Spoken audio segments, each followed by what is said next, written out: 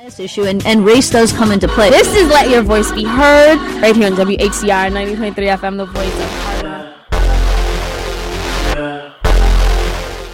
We are back on Let Your Voice Be Heard on 90.3 FM WHCR, the voice of Harlem. Let me tell you why yesterday was so exciting. Someone ordered a bottle of Grey Goose. We did not know who it belonged to, and my friend still opened it up and started to drink. No, I am a good human being. I did not touch that Grey Goose. Do you know why? Because it wasn't mine. Then one of my friends who cannot dance tried to do the nay-nay, and he hit the waitress in the face, and she dropped the hookah. And you know what he said? My bad, I tripped. And then when the bouncer came there, he said, oh, wait, no, I didn't trip. Actually, she bumped into me. And then when the bouncer asked again, he said, wait, no, she didn't bump into me. She didn't trip. Actually, I farted, and then she lost her balance. And then the last time he said, actually, my friend Stanley was drinking a lot of Hennessy. I was not. Whiskey. And he said it was absolutely his fault. And they said, you just given us 4 different stories. What is actually the truth? And he said, honestly, I don't know. I'm really drunk, but I don't think I should be held accountable for this. And I tell you this story because guess what? America, we're doing the same exact thing. I was like, where is Stanley going with this? This doesn't make sense. You're switching up your story. Who cares? Well, you know what? There's 2 things I have learned about the world. America can do whatever it wants to do and not be held accountable. Do you know why? Because reasons. And also, America can hold everyone accountable. Do you know why?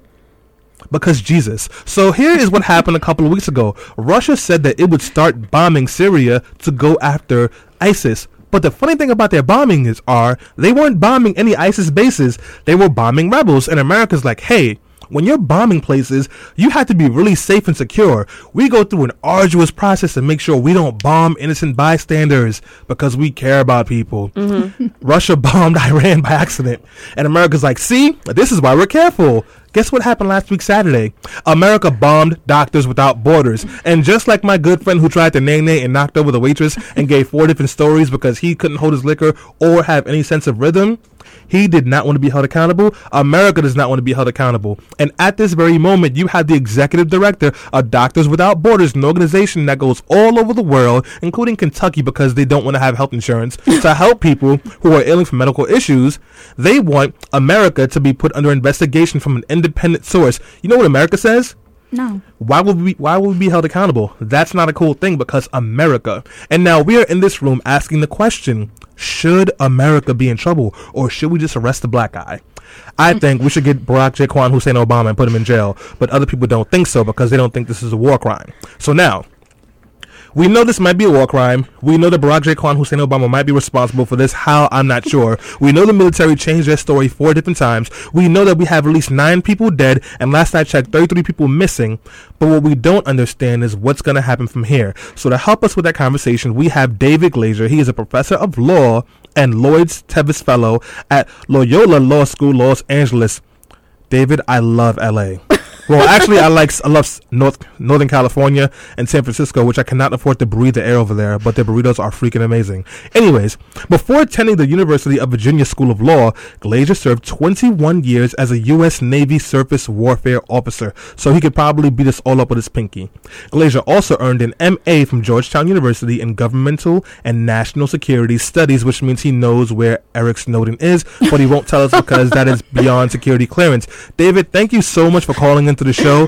Thank you so much for your service. And also, what is your favorite drink to get at brunch? Orange juice. David, come on. I think we're on the same page. Good morning, David. Well, Selena can get drunk off of smelling Hennessy. That happened before. David, not even not vodka, because vodka's for college, but nothing else. No. All right, it's okay. I forgive you. It's all good. I once tried to get a Bloody Mary, but with whiskey, and the waitress just looked at me. It's not how Bloody Mary. They were like, "Look, there's a program for people like you." That's what she said. Yes, it's called party time. It's called AA. So, David, we need your help with this conversation because I am amazingly beautiful and talented, but I know nothing about foreign policy. And Selena is a great hostess, but this is not her segment, so I can't just blame her if it goes wrong. So we know that America or Afghan forces or a stray bomb wandering the streets on its own just happened to hit a Doctors Without Borders. So objectively looking at this, the first question I want to ask, just to get it out of the way, is this a war crime? If it really was, the bomb really came from America, or if we were involved in this process, is this a war crime? Well, to start with the conclusion, probably not. And the reason for that is simply that their law of war has a very, very large body of rules governing the conduct of hostilities, but contrary to popular conception, only a very, very small percentage of those rules are actually stigmatized with having criminal sanctions associated with them. So when we use the term war crime, people commonly use it to refer generically to a violation of the law of war, but to use it precisely, we really have to limit it to the small set of rules that have criminal sanctions associated with them. If this was a deliberate attack on the hospital, in other words, if the persons who were conducting the attack actually knew that they were striking a hospital and went ahead and did so anyway, then it could be a war crime. But certainly the facts as we know them now seem to suggest that the more likely explanation is that there was just a lot of confusion about what was going on, and that they probably thought, by probably I mean the U.S. personnel at least, presumably thought that they were repelling a Taliban attack and may have been negligent about the fact that they were shooting at a hospital, but probably did not make a conscious decision to shoot at a hospital under the circumstances. David, in all 75 different excuses the military gave, there seemed to be this understanding that people realized there was a hospital in the area. What's the probability of this not being a situation where they made a calculated decision? And how do we know? How can we even prove that it was done on purpose or by accident? Well, it's going to be hard, obviously, but of course, those who want to see it prosecuted as a war crime, or any prosecutor that would actually prosecute it, is then going to have the burden of proof of demonstrating that the military knew and deliberately disregarded the fact that it was a hospital, because a war crime, like any other crime, at least in theory, has to be proved beyond a reasonable doubt. The U.S. is obviously going to argue, and certainly the people involved are going to argue that, look, this was 2 o'clock in the morning. We're in a foreign city that's been essentially overrun by the Taliban. We're working to push the Taliban out. We're under fire. It's in the dark. We're confused. And even if in a perfect world, we had coordinates for the hospital, under the reality of the situation, where we're thinking that lives are on the line and there's an ongoing attack in the middle of the night, how could we reasonably exercise the kind of perfect judgment that the critics are saying that we needed to? Selena? So, guys, if you're listening, you're tuned in, and you have a question about this tragedy that happened in Afghanistan and that killed 22 people, you can call us up. The number is 212-650-6903. Or you can tweet us at BeHeard_radio. Or if you're really interested, tweet us at HR_BeHeard_radio_Twitter. That's not a real handle. That doesn't exist, guys. Right, so David, when I first heard about this tragedy, it killed 22 people, including some doctors in Afghanistan. Automatically, I was like, what happened? Why did this happen? And will the U.S. be held accountable for this? And, at first there was a lot of pushback. Like, as Stanley kept saying, the U.S. kept changing its story. And then eventually President Obama has apologized. But the executive director of Doctors Without Borders has said, that's not good enough. And they're demanding a investigation to be held by the International Humanitarian Fact-Finding Commission to look into this incident. Can you, and there's so much to talk about, but can you start with exactly what happened with this bombing? From my understanding, it was an AC-130 shell that hit the hospital, and that is very, very precise. Now, you've worked in the military. I don't think it was an accident. It doesn't sound like this could have that type of fluid. Like, it has such good accuracy. It sounds like it wouldn't ever, stray away or something. George Bush once mentioned that this weapon is so accurate you could shoot it through someone's window to get them. Right. Maybe it shot through the Doctors Without Borders window. I mean, so and then when you look at it from that perspective, and then you also look at what Doctors Without Borders has done, automatically they've put out a statement saying that this was a war crime. They've used that term in their statement on their website, and they're just really focusing on the morality and the fact that there was so much, death and tragedy around this hospital, around this incident. So what is your response to that? Do you think that Doctors Without Borders is essentially being irresponsible by calling this a war crime without an investigation? Well, I mean, I have a great deal of respect, for the Doctors Without Borders organization. Anybody that's familiar with them knows that they do incredible work at incredible risk around the world, and certainly one can understand that they are justifiably outraged that their personnel in Afghanistan and the patients they were treating could suffer these horrors. So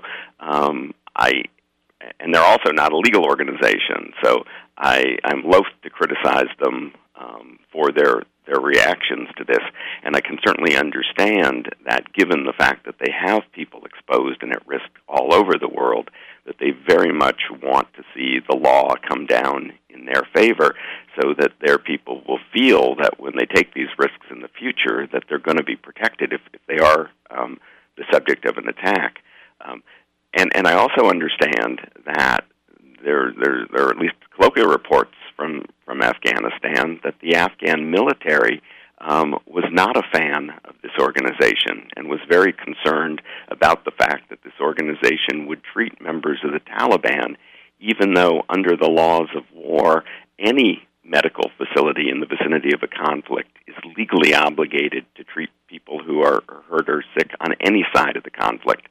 So as a matter of law, definitely Medicine Sans Frontières was doing what they were supposed to be, and the Afghans who are critical are just wrong.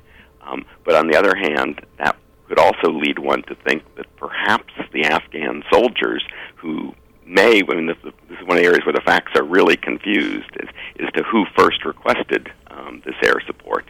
But it's certainly, one might think cynically, it's not beyond the realm of possibility that the Afghan fighters could have, in fact, known what this facility was and could actually have had some motivation for wanting to see it struck, in which case they might, in fact, have committed a war crime, even if the U.S. participants could conceivably have been ignorant.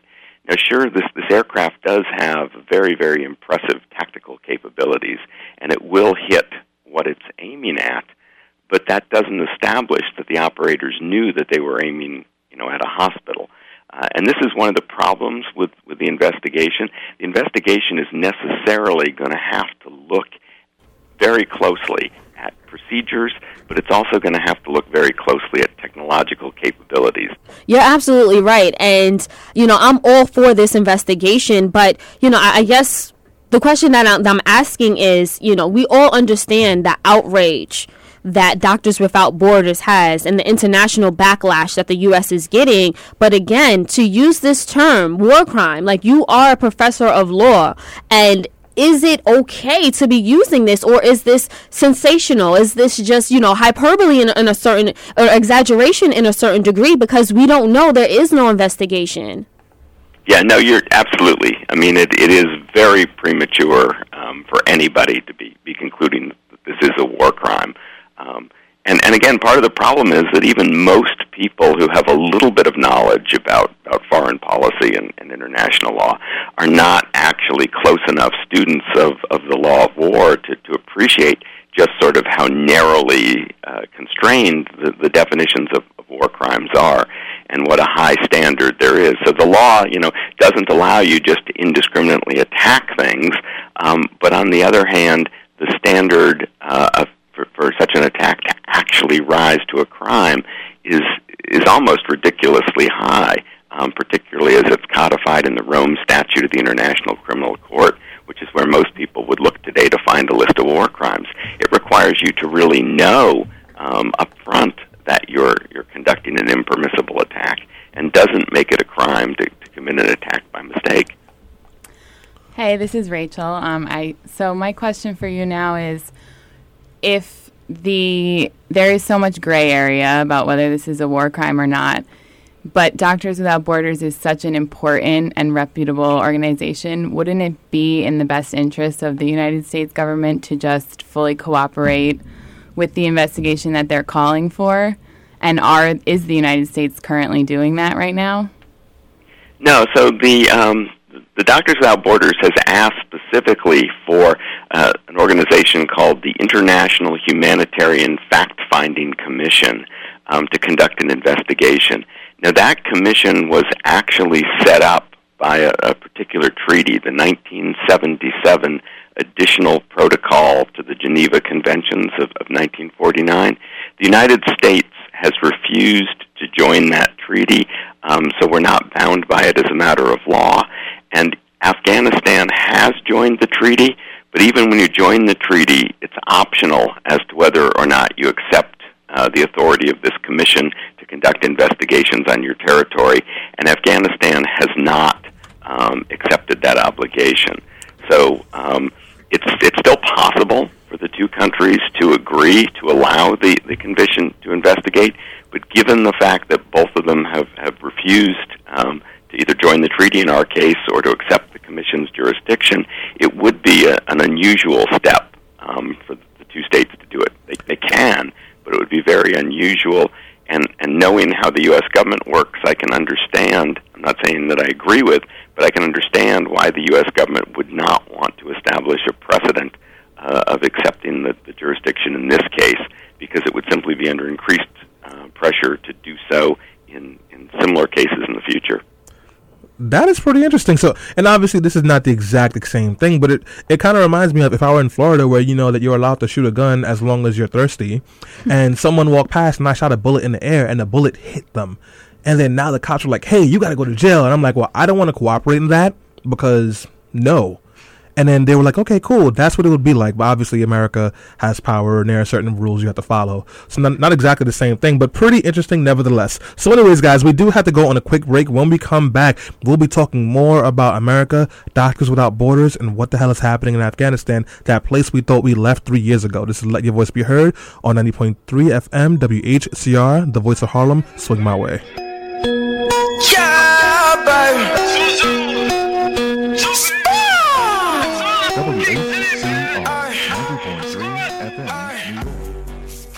This could be you talking on the air, but you don't want to call 212-650-6903 and hope that I won't hang up on you because I'm just an idiot sometimes. Or maybe I'm drunk. Who knows? And if you just tuned in, we are talking about the bombing or the attack, whatever you want to call it, on the MSF hospital that was run by Doctors Without Borders. And we are on the phone with the mighty David Glazier. He is a professor of law and Lloyd Tevis fellow at Loyola Law School in Los Angeles. And as I said before, I love Northern California. I am mad at Los Angeles right now because they beat the Mets last night, and Chase Utley broke Ruben Tejada's leg, and he needs to get hit with a fastball by Matt Harvey on Monday. But I digress. If you want to call in, guys, you can do that, but you can tweet us too at BeHeard_radio. And before I get on another rant of whiskey and Mets baseball, we're going to get back on the topic, and we have a question coming from Andrea. Yes, hi.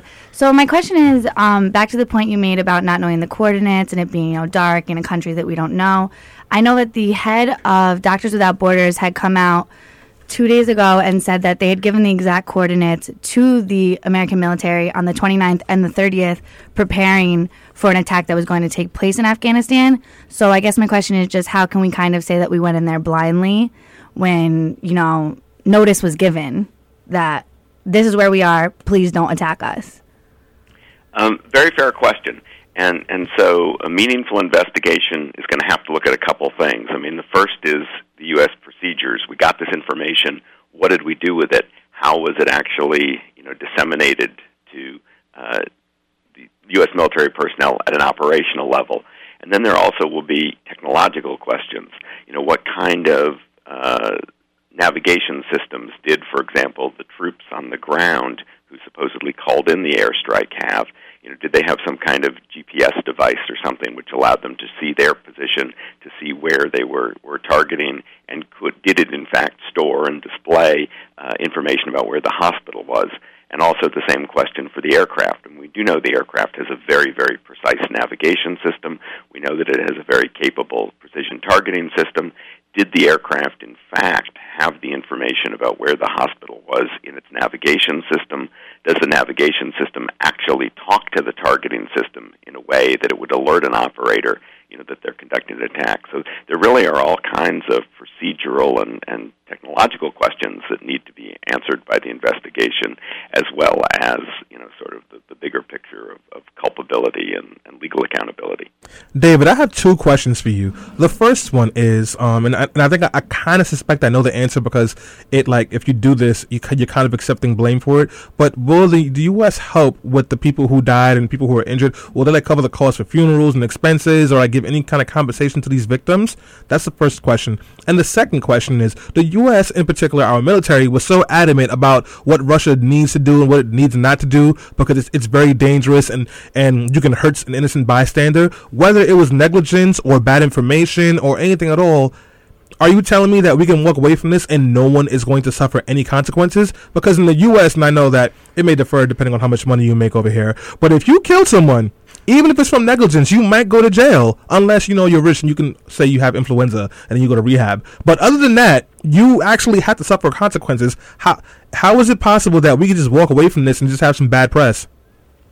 Yeah, two excellent questions. So first of all, with respect to compensation, international law allows a country, actually our domestic law does too, to pay compensation. Internationally it's known as ex gratia payments, where you compensate without admitting wrongdoing. And I saw something in the news yesterday, the day before, which indicated that the U.S. was, in fact, going to go ahead and do that. So at least we are going to provide some modest compensation for the victims, which I think we can all agree is at least a good thing. We can argue about whether it will be adequate or not. With respect to the accountability, another very good question, because while I've said that it would be very, very difficult to establish this as a war crime, United States military personnel are still subject to legal accountability under the Uniform Code of Military Justice.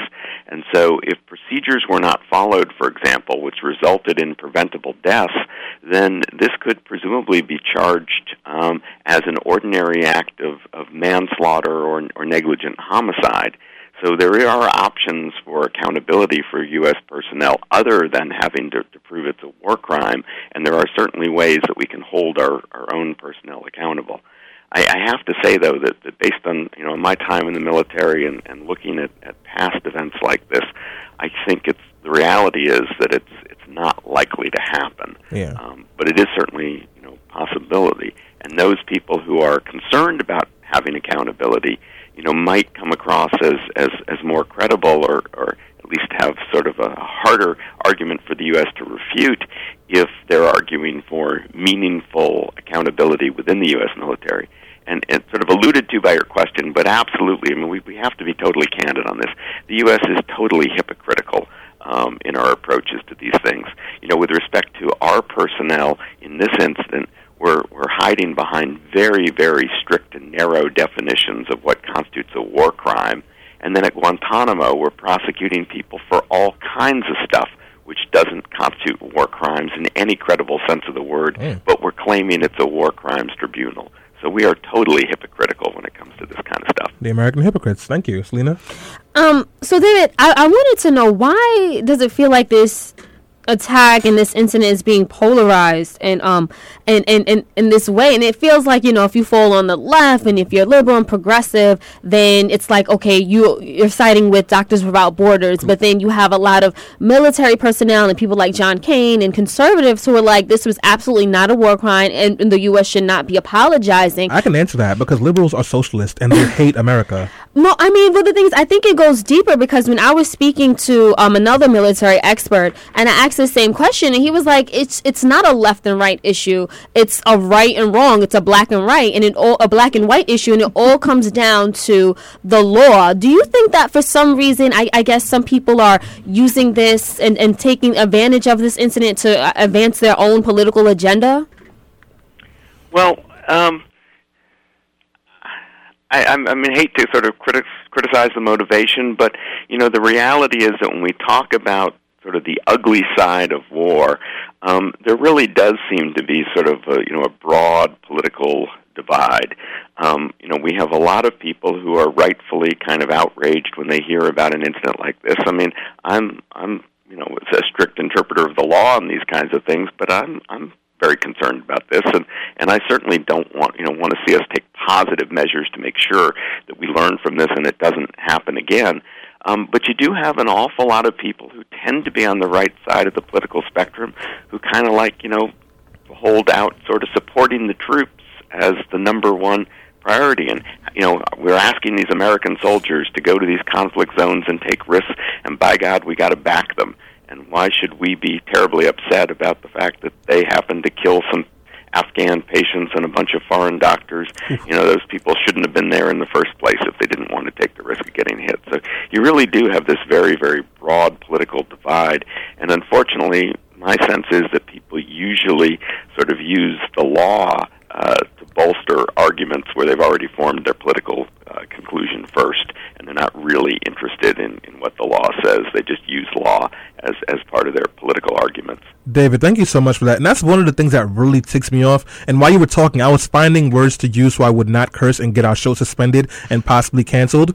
But everyone's always talking about we got to support our troops, we got to make sure they're safe and everything else like that. But the only people that might actually be held accountable or have to deal with this blood on their hands are the actual troops. The man or the woman who had to pull the trigger on that, or who had to make the decision on that, or who got the incorrect information, who they're not necessarily on C-SPAN or CNN giving excuses, but they know that innocent people died because of something they may or may not had to do with. And when they get back to the States, when their term is over, they're not going to have proper health insurance, they're not going to have proper counseling to deal with this grief, they're not going to have a job because our economy sucks despite this 5.1 unemployment rate, where you see people getting jobs at fast food places where they get paid $8 an hour and are told to survive. And then everyone's going to tell them they're lazy or they're greedy or they're asking for too much, even though they were sent to another country to kill a whole bunch of people they didn't know in the name of America. And for politics we don't seem to understand because they're never clear, because America has 77 different interpretations for why they do things, but no real hard answers and no accountability. And so now you have this person or these persons who had to do these things, and everyone's talking about protecting them. But like I said, when it's all said and done, they're screwed. And you have these other people over here who are victims of these attacks. They're screwed as well. Isn't this kind of behavior what perpetuates the anger and aggression that so many people had towards America? And yes, it was a Doctors Without Borders, but don't you think this might be a case of chickens coming home to roost? Yeah, I can't disagree with you. And of course, one of the things that the people that are sort of willing to defend the military, everything like this happens, is they seem to forget that ultimately we fight wars for political purposes. And if the way we fight the war ends up alienating people overseas or causing more enemies, then ultimately it's self-defeating. And the sacrifices we make, the people on our side who suffer, and the people on the other side, and the innocent folks caught in the middle who suffer, it all goes for nothing. We end up making the situation worse. And certainly I think anybody that takes an objective view would be hard-pressed to look at Afghanistan or Iraq today and say that either one of those countries is better off after all the years of war that have taken place there. Amen to that. And incidents like this, unfortunately, just contribute to that and highlight why it's really important that our conduct of hostilities not just comply with the law of war, but actually exceed the requirements, because otherwise you lose. No, you definitely do lose. So, David, we do have to wrap this up. Please let our listeners know how they can learn more about this topic and more from you. If you have a blog available or a Twitter account, you should follow me if you do. Or anything like that. Well, or if you're going to get a Twitter account. Yes. If you plan on doing that. I don't know. I used to be big on technology, but somehow I seem to have gotten left behind around 2000 or so. It's all good. We forgive you. We're millennials, but we forgive you, David. Don't feel bad. I went to update my Black Planet account the other day. Apparently, it's gone. I know. Stanley's still on MySpace, so he's behind on the times as well. So, David, thank you so much for calling in today. We really appreciate all the great information you gave us. You have a wonderful day, and you enjoy your orange juice at that brunch, all right? Okay, thanks. Go Mets, by the way. So, guys, we are going to wrap this conversation up, and I really want to talk about something that holds dear to my heart. America has this really lustful fantasy about war, and maybe it's because of movies, maybe it's because about books, maybe it's these rousing speeches we give, but people seem to be so lustful, so turned on by the idea and the concept of war. You go to some place you don't recognize, you drop a whole bunch of bombs, and you kill a whole bunch of brown people in the name of America, in the name of freedom. But they don't think about the part where you take a whole bunch of people from all these different countries and you put them in some prison that no one knows about, and then you torture them. And they don't talk about the fact that, hey, maybe we're going to drop some bombs in some places and we're going to kill a whole bunch of innocent bystanders, people who just live there, and call it collateral damage and say it's not our fault because we tried our best to make sure no one died. And then they say we're going to let people go to the Middle East or to wherever we're going to war at and let them help people, and then we'll drop a bomb, and if they die it's not a war crime because, hey, maybe someone messed up, maybe they didn't, maybe it was Afghanistan, maybe I was sleepy, maybe I don't want to be held accountable. And then these same people who they send out to war when they're 18, 19, 20, 21 years old, who they train to be killing machines, who they tell they do it for their country, they send them back home and they don't give them the resources that they need, and they tell them that, hey, we're really proud of you, and they give them a pin and let them go to a baseball game or two for free.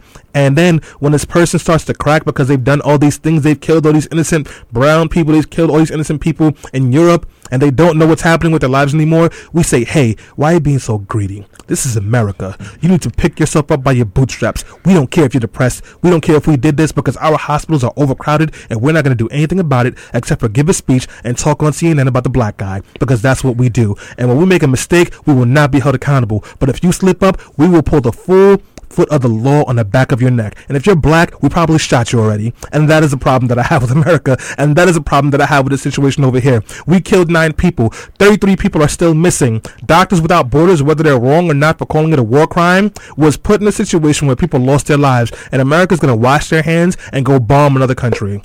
So guys, I'm tired of ranting. I want to play a song, go on a break, drink some Hennessy, and get to the news roundup. Stay tuned. Until then, no one man or country should have all this power. I'm serious. I really shouldn't.